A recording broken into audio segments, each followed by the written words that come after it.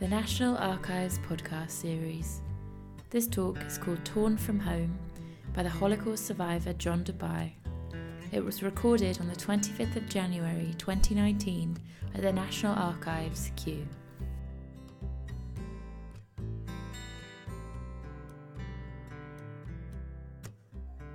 I'd like to introduce today's event with a short introduction from the Holocaust Memorial Day Trust. We're probably all aware that Holocaust Memorial Day is on Sunday. The Trust encourages remembrance in a world scarred by genocide. The day itself is commemorated internationally on the 27th of January to remember the 6 million Jews murdered during the Holocaust and the millions of people killed under Nazi persecution and in subsequent genocides in Cambodia, Rwanda, Bosnia and Darfur. It is a day when we consider those who endured genocide and honour the survivors and all those whose lives were changed beyond recognition. Well, with that day approaching, it is fitting for the National Archives to welcome John Dobai, a renowned survivor speaker who has devoted so much of his life to educating a wide variety of audiences.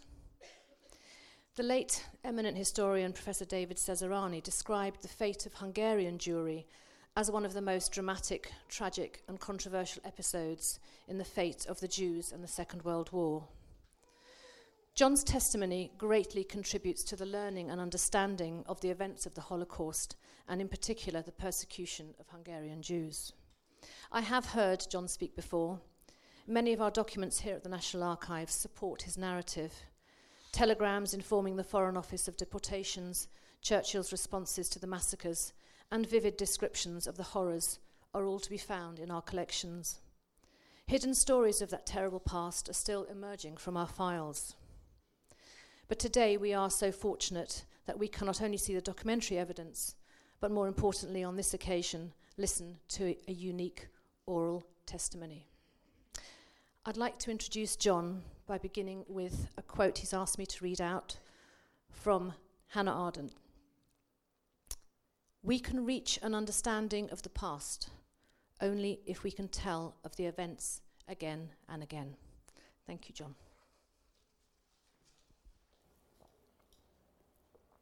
Thank you very much for coming, and especially with so many friends among you. I will be talking for under an hour, and the talk is divided into 4 parts.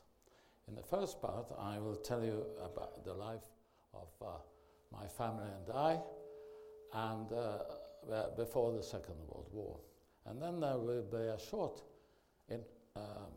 oversight of Hungarian history insofar as it affected us. And then I will tell you what happened to us during the years of the Holocaust. And then finally, I will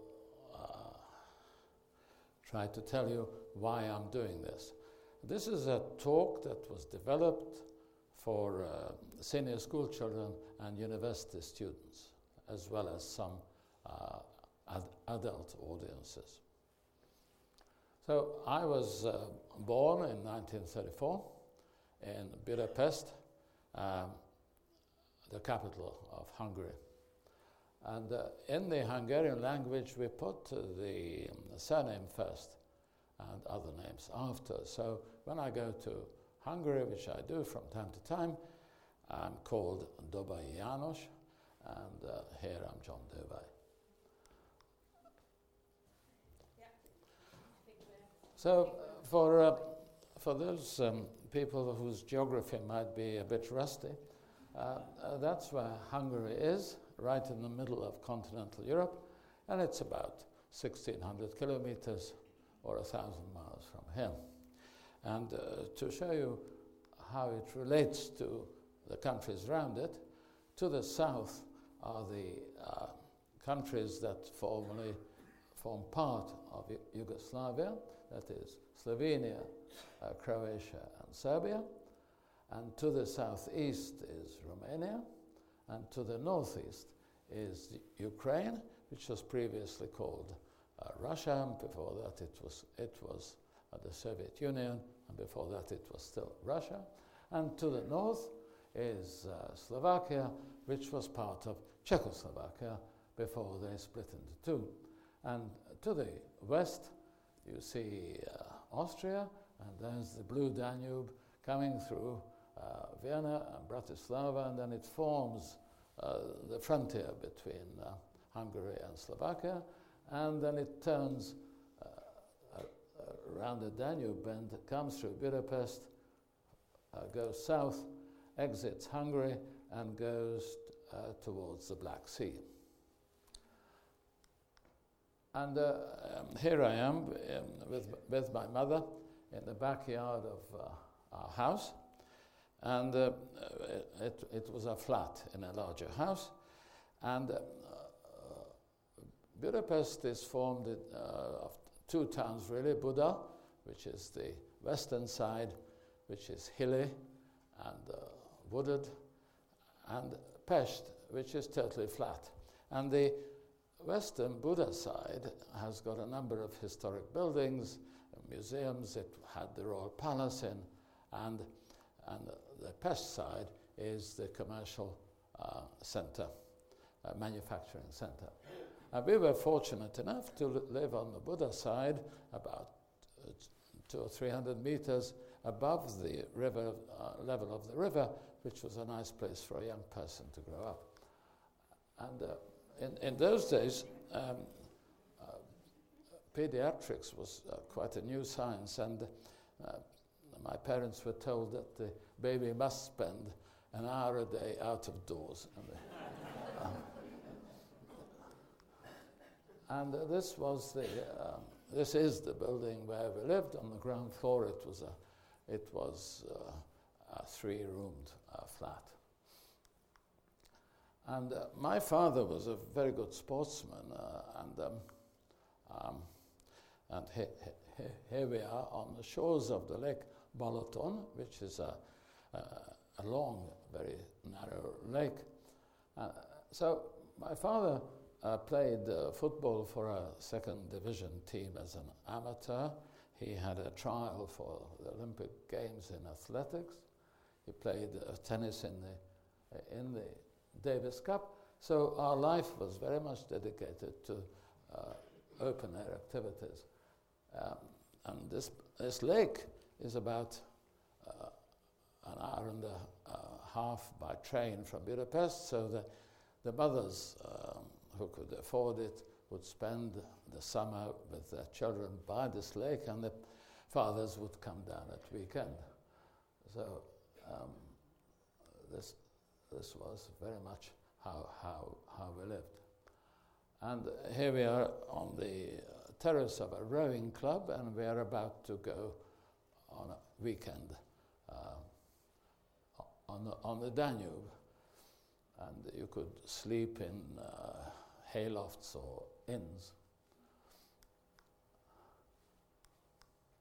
And if the winter was good in terms of snow, then we could go skiing for several weeks at a time. And as you see, in that particular year, it was a good snowy winter.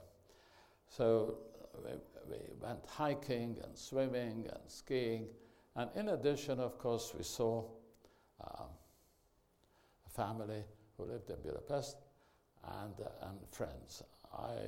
My parents found a place for me in a kindergarten, so I made friends with that.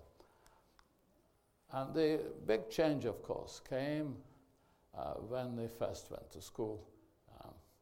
And this is the school building as it is today, but it was identical at the time. And at the time, this was a co-educational school, but boys and girls were in separate classrooms.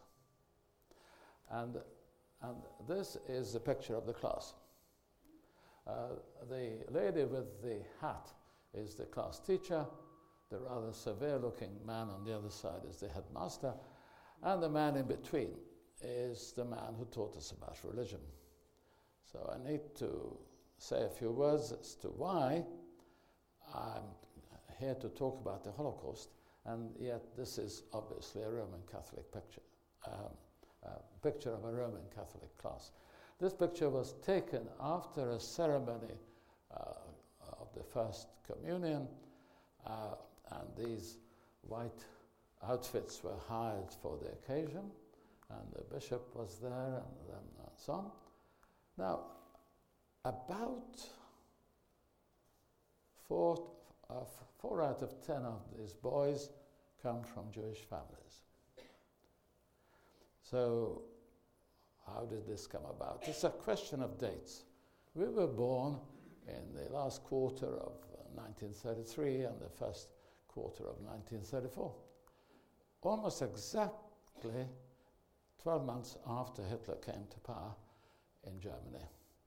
And Hitler declared in his book Mein Kampf in the 20s that when he comes to power, he will make sure that Germany will be great again. Not an unknown phrase in another context. That the blame for Germany being defeated in the First World War is not the fault of it's not due to the superior armed forces of France and the United States and Great Britain and Russia. The German civilian population sabotaged the German army, and this conspiracy was led by Jews. And this shifting the blame onto Jews was quite welcome among many Germans, because it absolved them from any responsibility. Now, Germany was the largest and most powerful country, and it was quite clear that the influence of Germany was going to spread all over Europe, which of course it did. I mean, in this country we had the British Union of Fascists, we had right-wing parties in France, and Italy of course had the fascists, and Hungarian anti-Semitic movements were also very strong. So what happened was that our parents decided that they should do everything they can to minimize any effect the Nazis may have. And they thought, if we become Roman Catholics, that might be very helpful. So they went down, not in an organized fashion, they went down to the local parish church and asked the priests there if they could become Catholics, and which happened.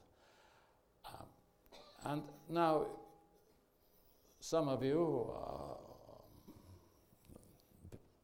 believers in religion might find it strange that we this change of religion, but our parents' generation were not believers. They were not believers in Judaism or any other religion, so it was not a great problem to become Roman Catholic. And they felt that at least they did something that might help to minimize the effect of Nazism. I will anticipate the story by saying this hope was actually not realized. So now a bit of history. Before the First World War, Hungary, which is the green area, was also responsible for the administration of the red area, that is part of Croatia and Serbia and Romania and so on. And Hungary, of course, took part in the First World War as a partner of Germany. And my father fought on the Eastern Front up in the Ukraine. But two of my uncles were fighting against the Italians here, and another uncle served in Romania.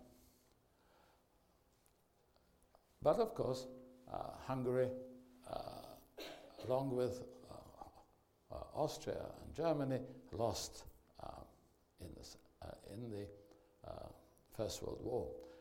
And at the peace conference, led by the American President Woodrow Wilson, the word was self-determination. So the Allies decided to detach large areas from Hungary and form particularly two new countries, that is Czechoslovakia in the north and Yugoslavia in the south, because the Czechs and the Slovaks and the Serbs, Croatians, they all wanted not to be under Hungarian rule, but to form their own countries.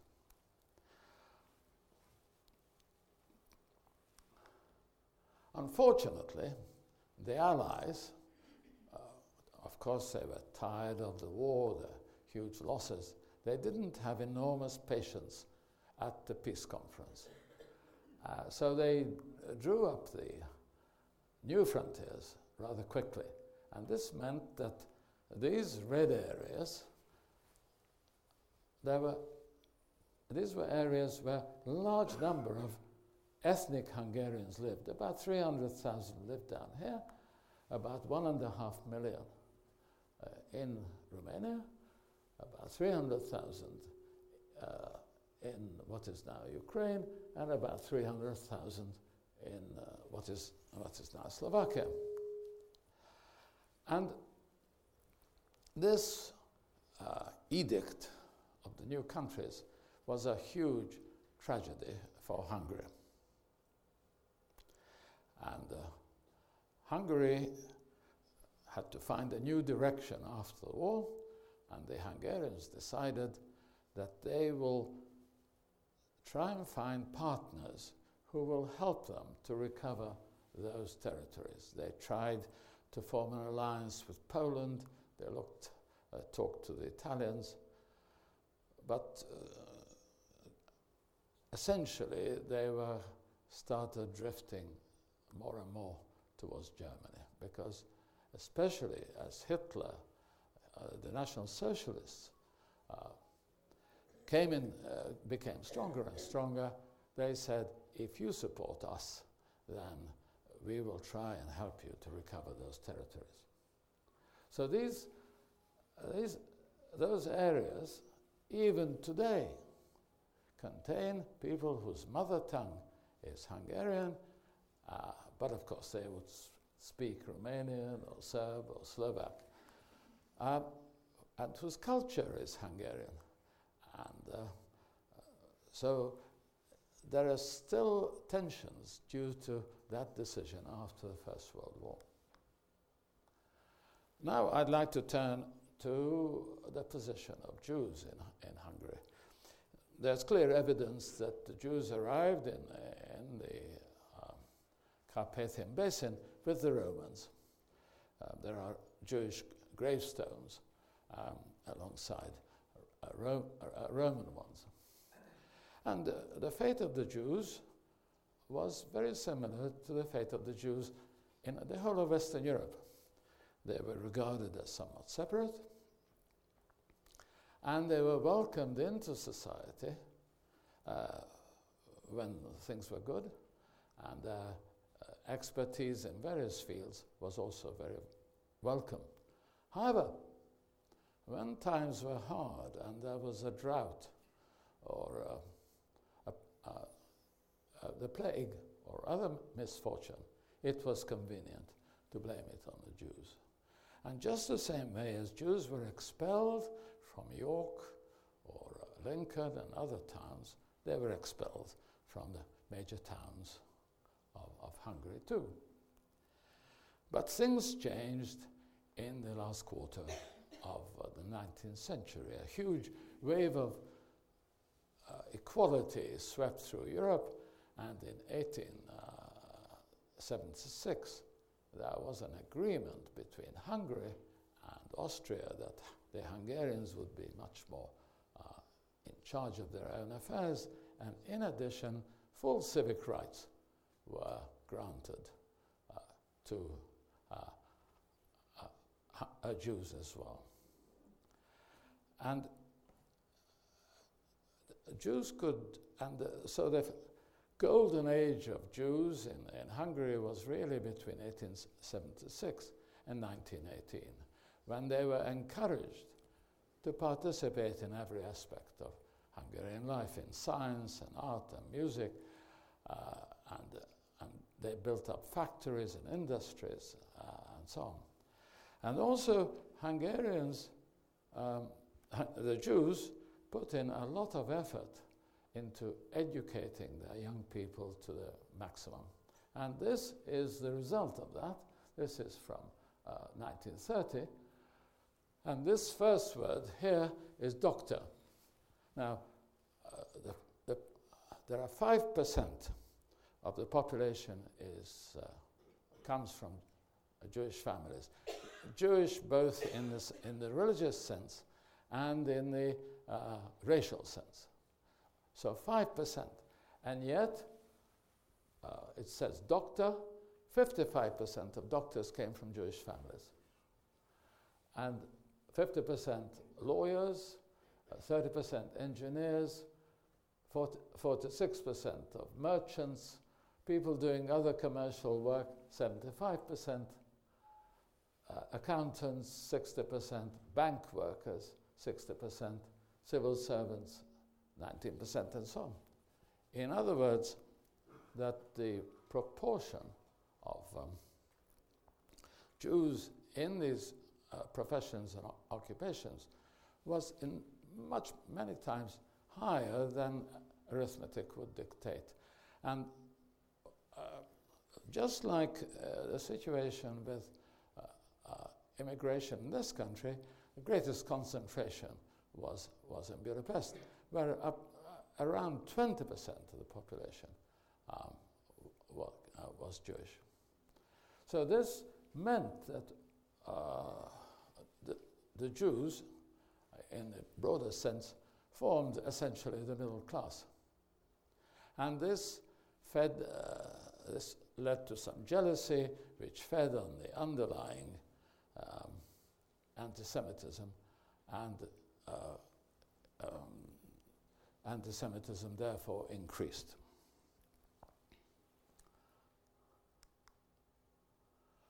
And I'm sorry to say that Hungary was the first European country to introduce an anti-Semitic law, when in 1920 the government decided that the entrance to university from Jewish families had to be limited to 5%, just the same way as the general population contains 5% of Jews.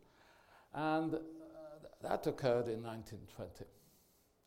And this caused enormous alarm among the Jewish population and a huge emigration of young people to the West. And we had the arrival in the West of people like Edward Teller, who later on worked on and John Neumann, two of them worked on the Manhattan Project, the development of the nuclear bomb in the States.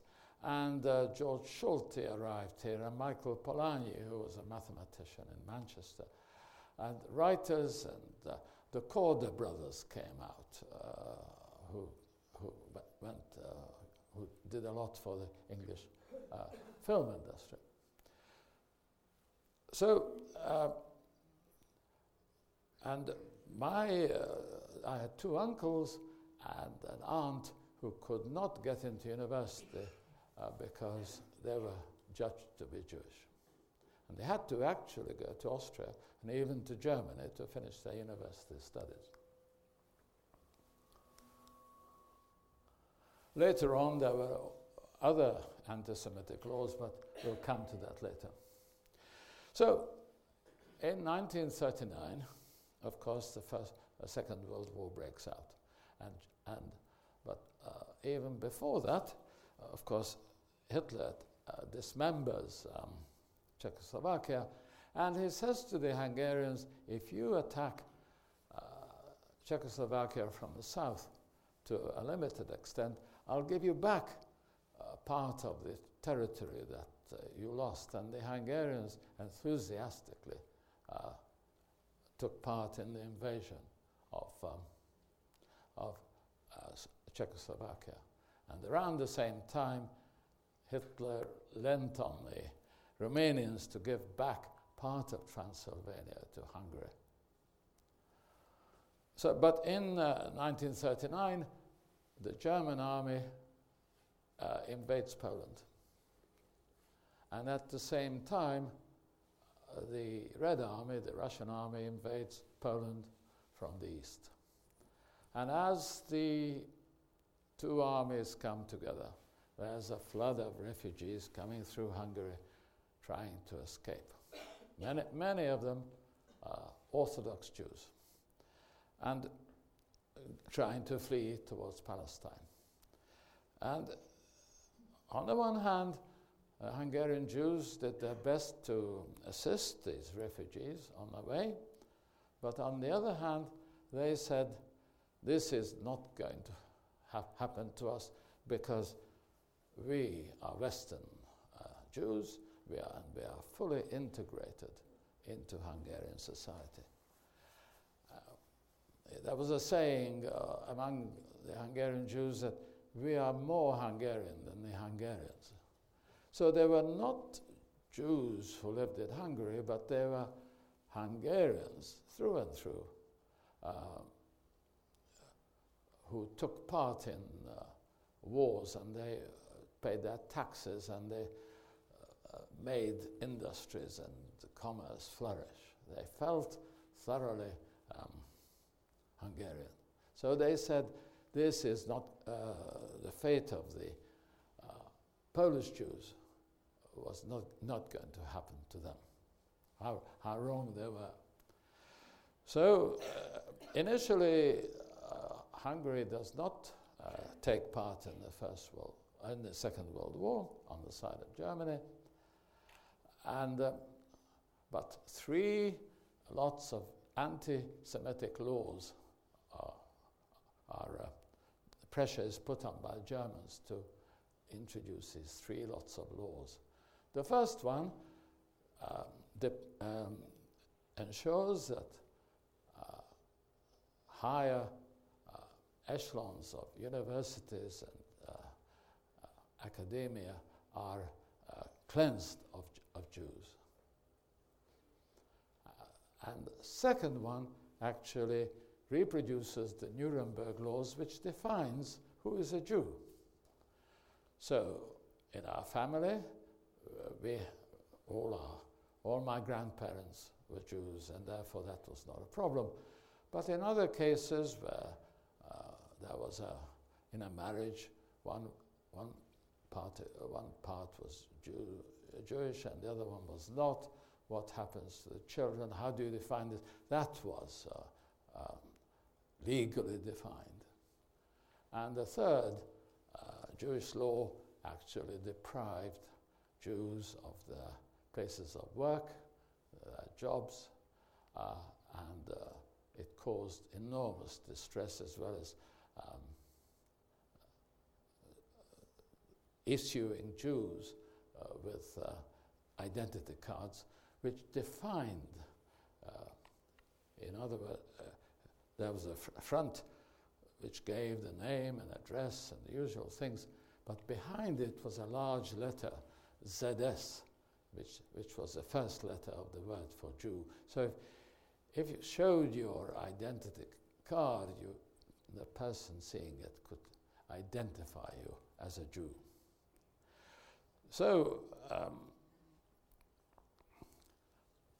the war starts, and Hungary is neutral. But in spring of 1941, Hitler again says to the Hungarians, I have to come through Hungary to destroy Yugoslavia. Will you please join with me in invading Yugoslavia, and I'll give you back that part of Serbia where a lot of Hungarians live. And once again, the Hungarians join in with enthusiasm in that invasion. And Hitler decides to invade the Soviet Union. And on the 21st of June 1941, he invades.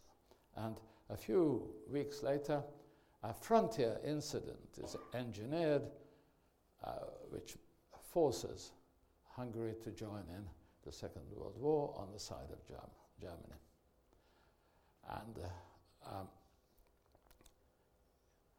the Germans ask Hungarians, they don't join in the fighting, but the Germans ask or demand that Hungary provides support people behind the lines. And Jewish men are called up to take part in forced labor. My father, who fought in the First World War and was still in the reserves, is called up initially to go back as a soldier, but a few weeks later, Parliament passes a law saying Jews can't be in the army. So he's released, but then called up again as a Jew. He was very fortunate because he was very fit. The physical labor wasn't very hard, and also he was looked after by the Hungarian army, and he was relatively well fed and not mistreated.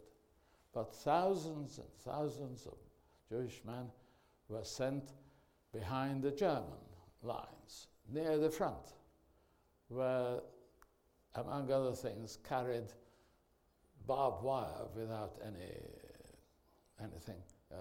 protection. But the worst thing was that they were lined up in ploughed fields and driven across these ploughed fields so that their footsteps would explode landmines. And over 50,000 Jewish men died that way.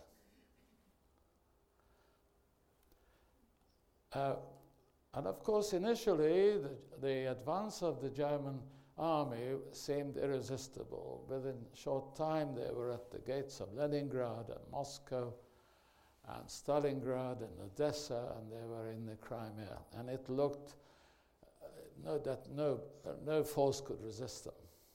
But the Russians reorganized themselves and finally beat the Germans at the famous Battle of Stalingrad, which was a turning point of the war in the East. And the Red Army started very slowly to push the German army back, and the situation looked so serious for the Germans that the Germans called on their three allies, the Romanians, Italians and the Hungarians, to provide armies. And the Hungarians sent an army of 200,000 people. And this army was not very well trained or equipped, and the Russians recognized this military weakness, and in a 3-week battle really destroyed the Hungarian army, because it was a weak point in the front.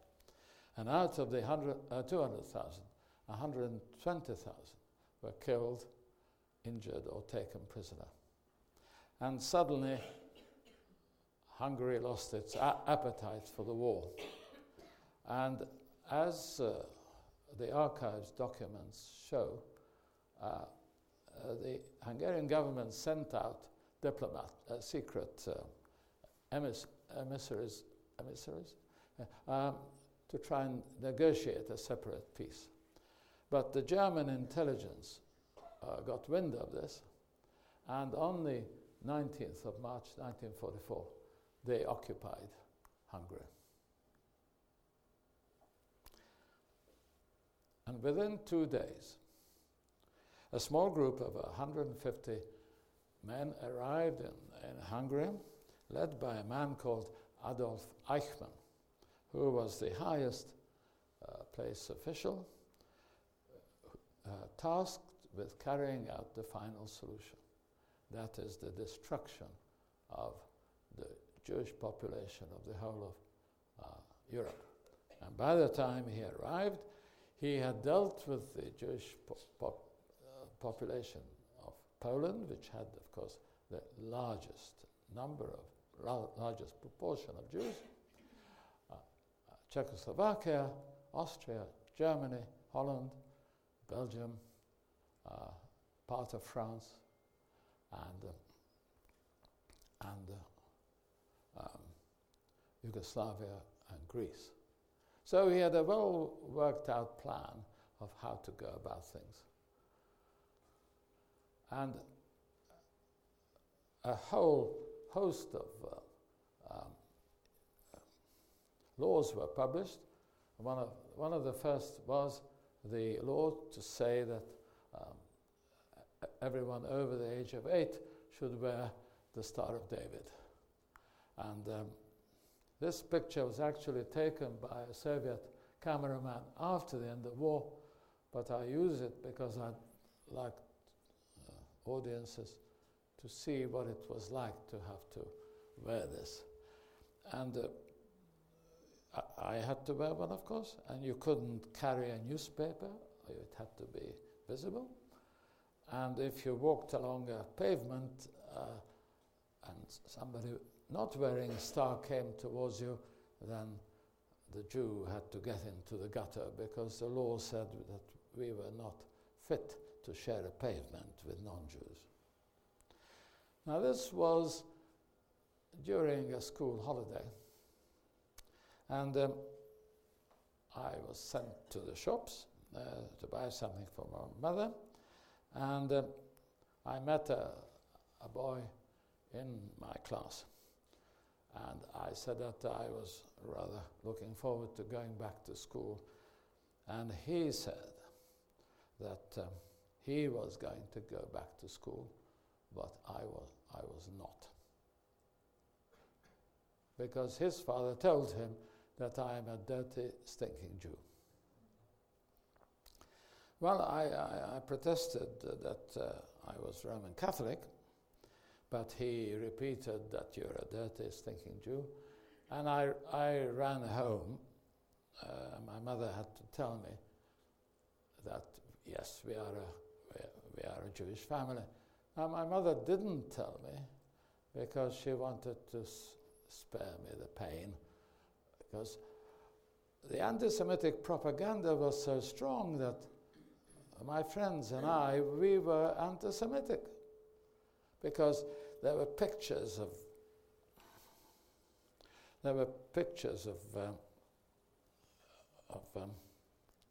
Jews hugging bags of gold and dripping with blood and so on. So we could not imagine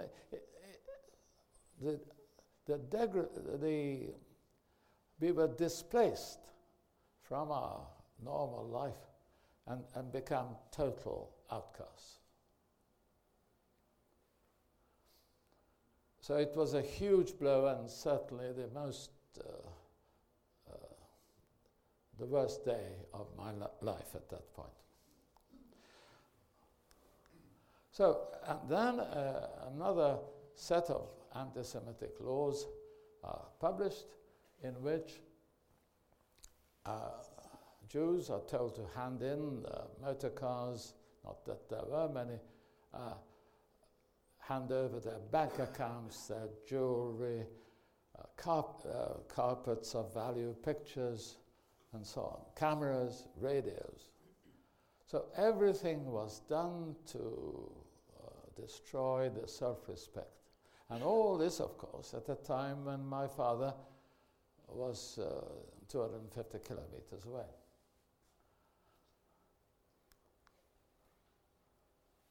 And the next stage is when the deportations start. And this is a picture of the Jews who are told to report to a railway station with one piece of large luggage which is loaded onto that lorry. And as you see, there are no working age men because they're all in forced labor camps. So they are women, children, and old people. And when this lorry is fully loaded, it goes never to be seen again. And when the administration is complete, all these people are loaded into a cattle car. And here, these are small cattle cars. We would form the load for 2 cattle cars. And I had family down here, and my cousin and her mother are loaded onto a car, enter a goods wagon, and they go along here, and they go through Košice there, and they go up to Krakow, and 50 kilometers west of Krakow, the site of Auschwitz. And they went 3 days and 3 nights without water or access to sanitation or any food. On arrival, both my aunt and my cousin were judged to be fit for work, and they were together.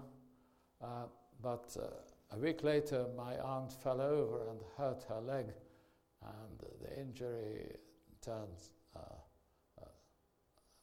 septic, and she was sent to the gas chamber. But my cousin survived Auschwitz and the famous, the notorious Winter March. And this is the list of the trains that went from Hungary or Hungarian-controlled territory to Auschwitz.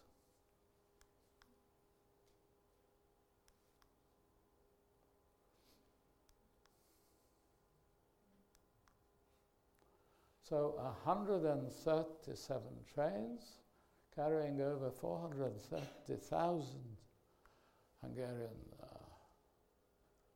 men, women, and children went to Auschwitz. Very few of them came back.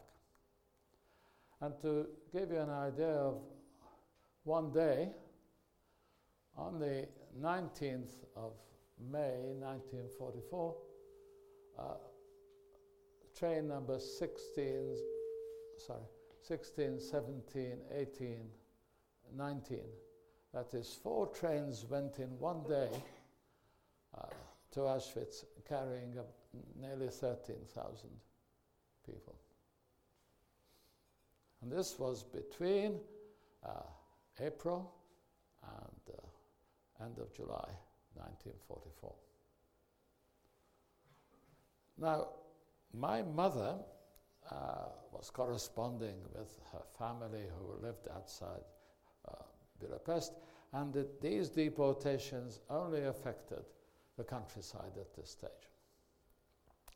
And when there were no replies to her letters, she knew there was something wrong. So she got some false papers, and we took off the yellow star, and through the agency of some organization, she placed me with a peasant family in the countryside. And this was, and because she felt that my father and she are going to be murdered, and at least my life should be saved. So we said goodbye to each other, and I stayed there for around 2 months. And of course, it was a better life in the countryside. There was more food and no bombing. While I forgot to mention that before I was taken to the countryside, we were told to leave our flat and move into a larger house, which had big yellow stars. This is to collect the Jews into a controllable area prior to a deportation. So I was in the countryside. The Royal Air Force was bombing Hungary, so it was no bombing in the countryside. There's a bit more food, and I was looking after the pigs mostly. Unfortunately, I developed a rash, and the woman thought that I had typhoid fever, and I was sent back to Budapest to be with my mother. And my mother again made another attempt to save my life as she saw it, and found a place for me in a children's home. And I became quite ill, and again sent back to my mother. A few days later, the children's home was emptied, and Germans and Hungarians shot all the children. All this time, the front was getting further to the west. And the fighting reached the Hungarian frontier, and it became clear to most people that the war was going to end in the defeat of Germany and its allies. And so the camp where my father was dissolved. The commander said, "I can't feed you, I can't look after you, so do what you want." And so my father started walking back towards Budapest.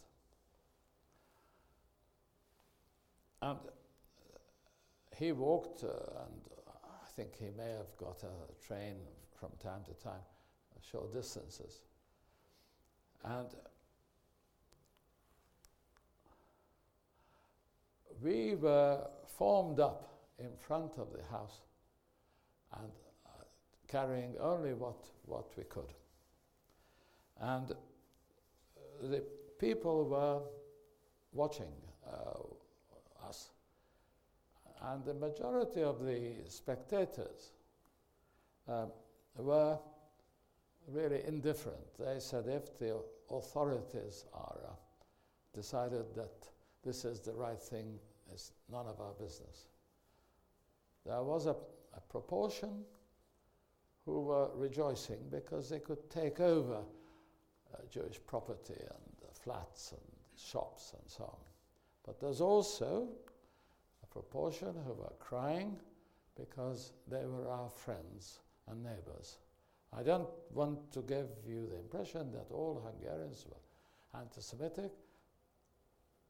Hundreds, thousands of children were hidden to save them from deportation. In some cases, whole families were hidden by non-Jews. But we were told to go down towards the town, towards the railway station, from which we would be deported somewhere.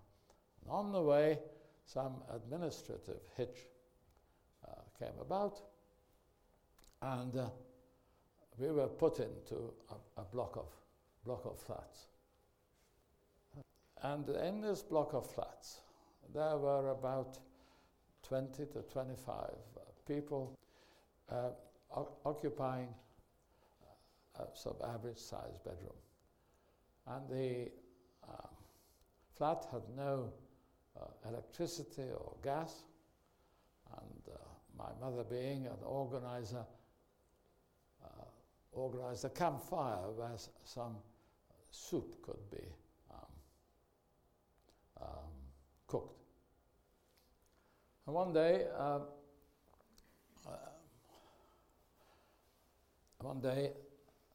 some gendarmes came, and they took the women away, and I saw my mother being taken away like this. And fortunately, they were only made to scrub the floors in a barracks, and she came back. But many old people in this block of flats were so distressed, they climbed up to the top floor and they jumped off. As the fighting reached Hungarian soil, the government decided to really surrender, and the head of the state broadcast saying that we are surrendering.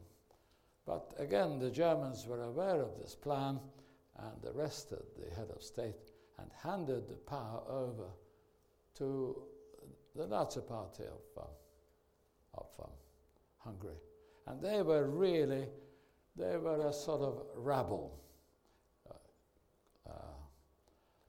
simple people who would do exactly as the authorities wanted. And these were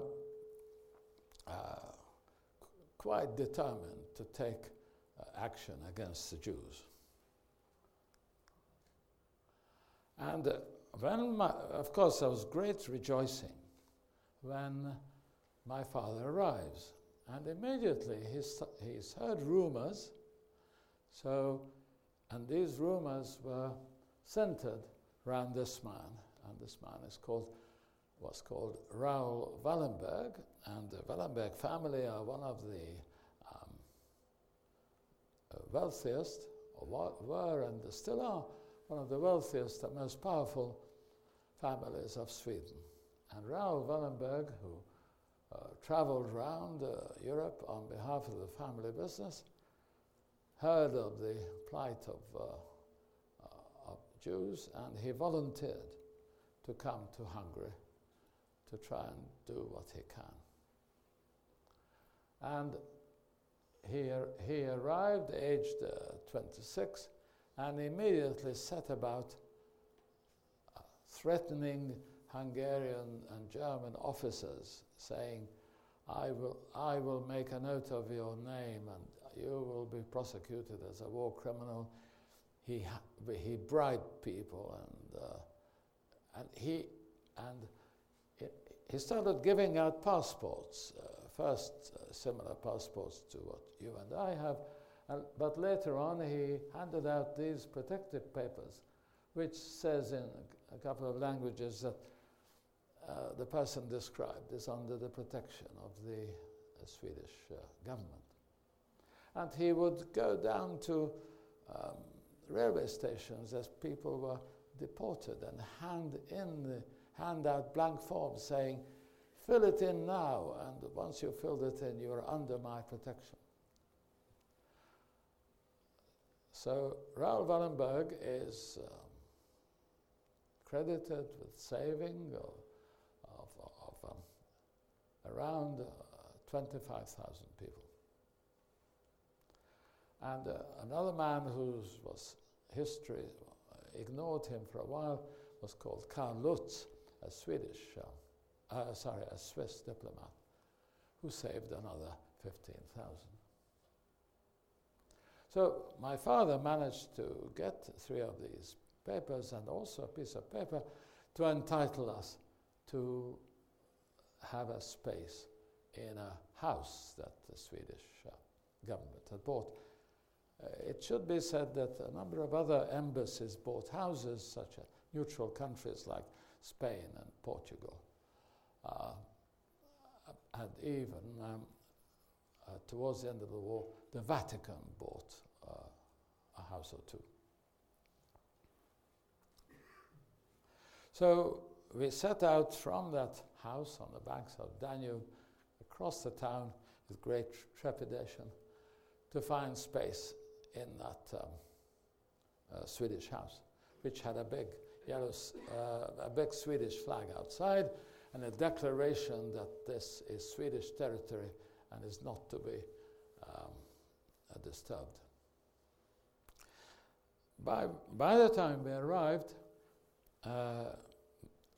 practically all the inhabitants were living in the air raid shelter because we were being bombed by the Royal Air Force during the night, the American Air Force during the day, and of course it was going to be likely that as the fighting advances, that Budapest will be surrounded and will be subject to a lengthy siege.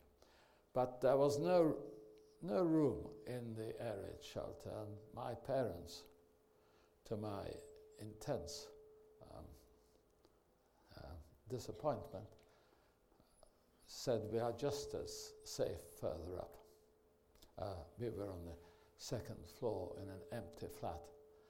Again, there was no water or electricity or gas, and later on there was no glass in the window either.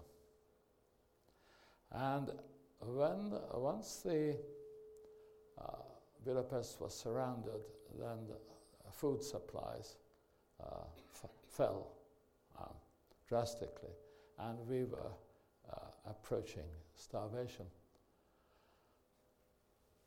In the same street lived two famous writers, Imre Kertész, who later won the Nobel Prize for Literature for a work concerning the Holocaust, and another writer, and also George Soros lived in the same street.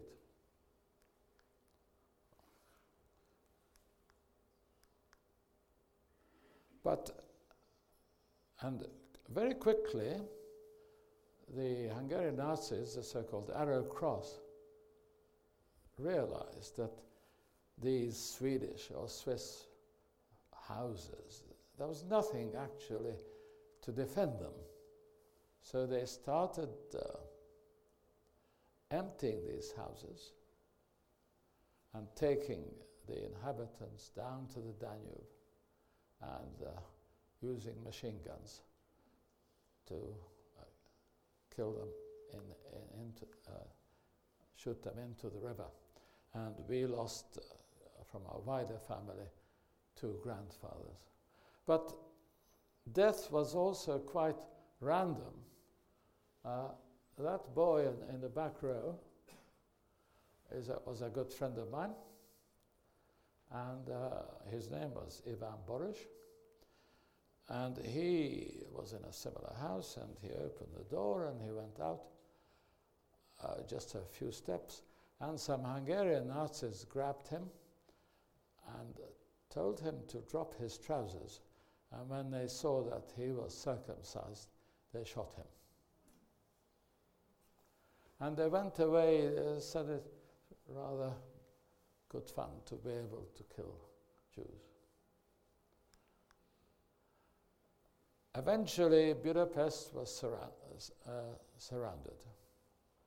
And the Russians were doing house-to-house fighting. In some cases, which happened in our case, there were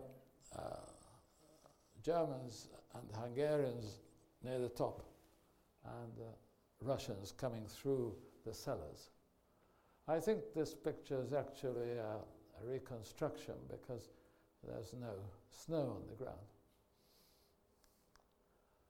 And the Germans blew up all the bridges of between Buda on that side and Pest on this side. And this bridge was blown up prematurely, and that's why it's got the tram and the vehicles on it.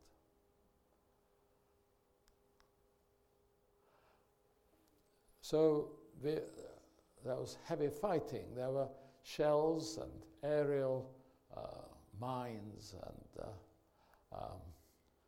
big shells and little shells. And of course, as the fighting got nearer, there were machine guns and rifle fire.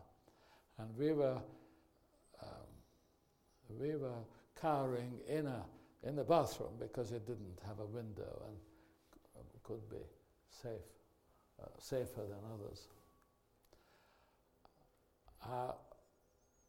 On Christmas Eve, a mortar bomb killed a horse in front of the house, and the horse was swiftly dismembered, and I got a Christmas present of a piece of horse. Finally, on the 13th of January 1945, a rather frightened young Russian soldier appeared at the gate of our house and asked questions about who we were, and my father, who could speak Russian, explained that we were in fact the victims of the Germans as well. So technically, that was the moment of liberation, but the fighting went on because Budapest was totally surrounded. And even to the very last day or two, people were still being deported. When the railways were running, they were being deported by train, but when the railway lines were cut, people were sent on foot towards Austria into temperatures down to -20. And about 50,000 people, including children, died on that journey.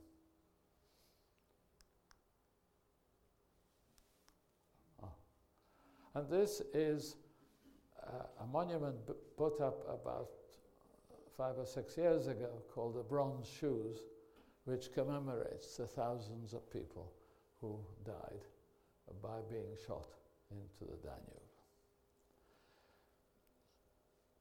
When the fighting ceased, of course, the place was in ruins with no services of any sort.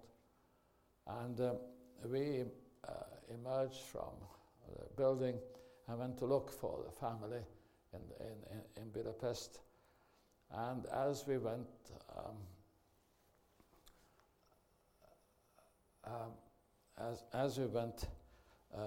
there were hundreds of people hanging from lampposts where people took revenge on each other.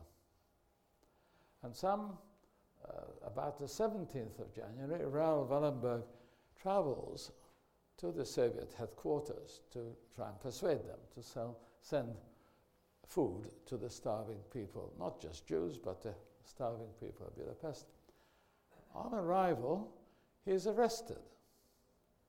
And is arrested either because he was seen talking to German officers and so on, or because he was a Westerner.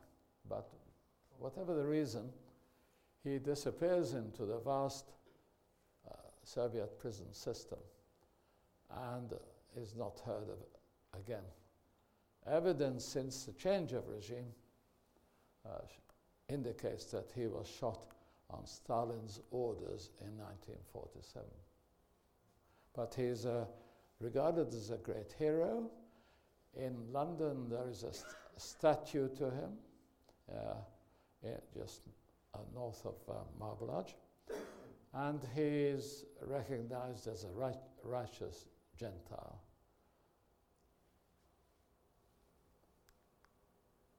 And we emerged into a town that was burning and wrecked, but we didn't realize the tragedy that was behind it all. We didn't realize until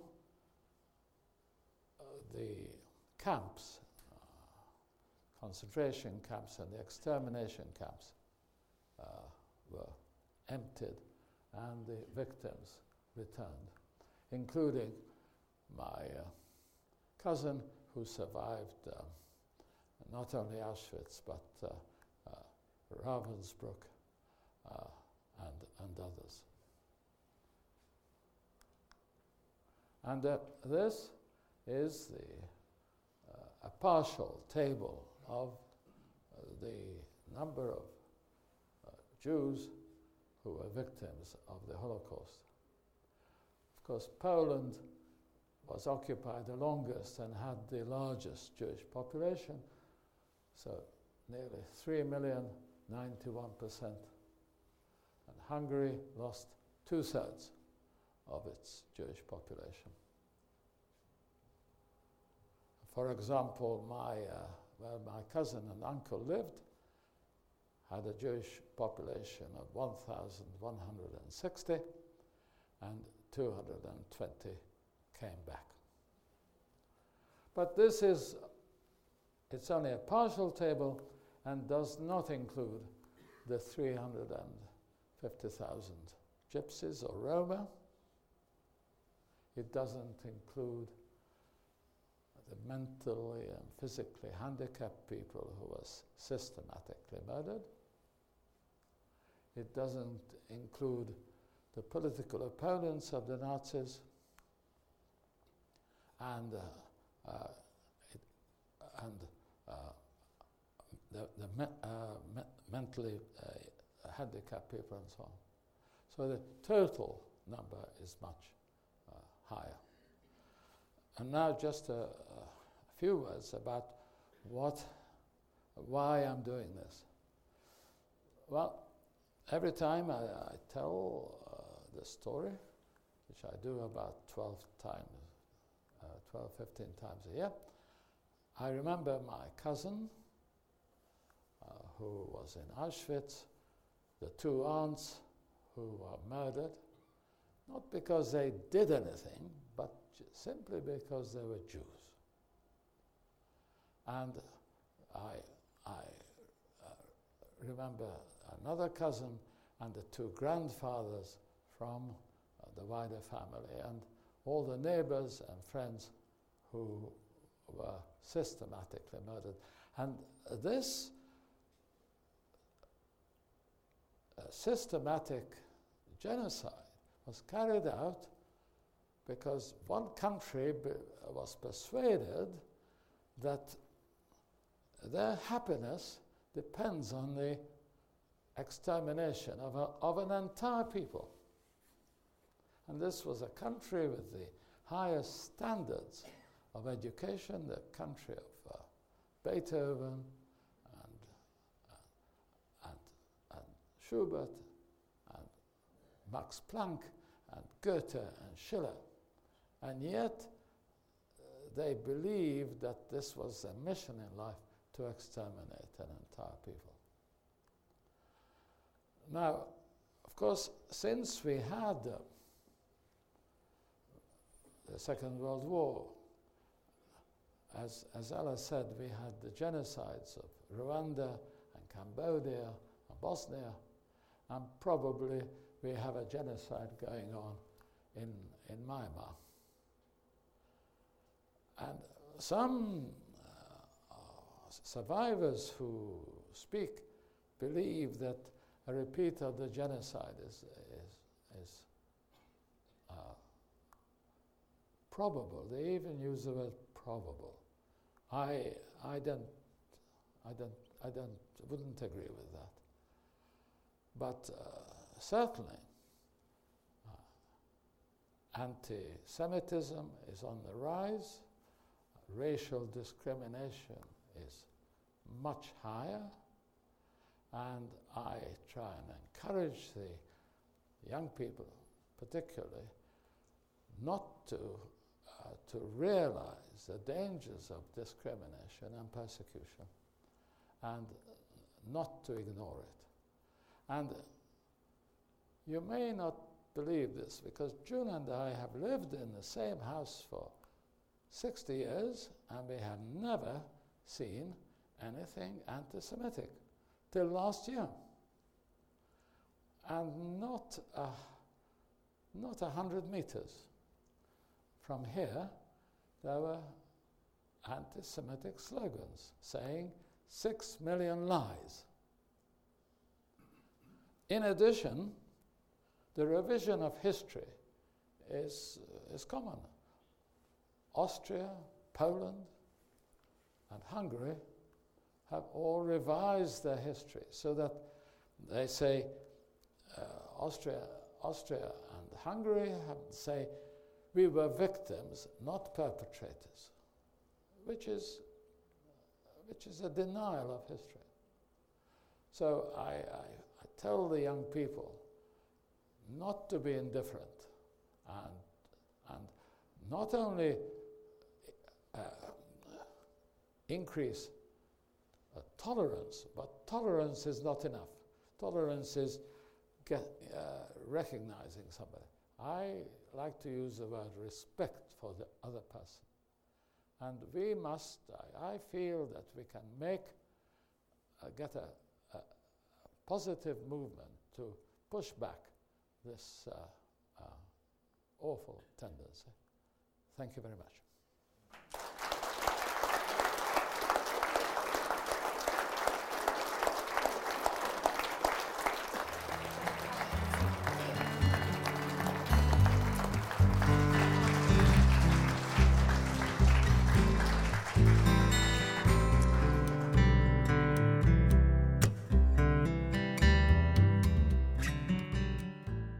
This podcast is copyright to the National Archives, all rights reserved. It is available for reuse under the terms of the Open Government Licence.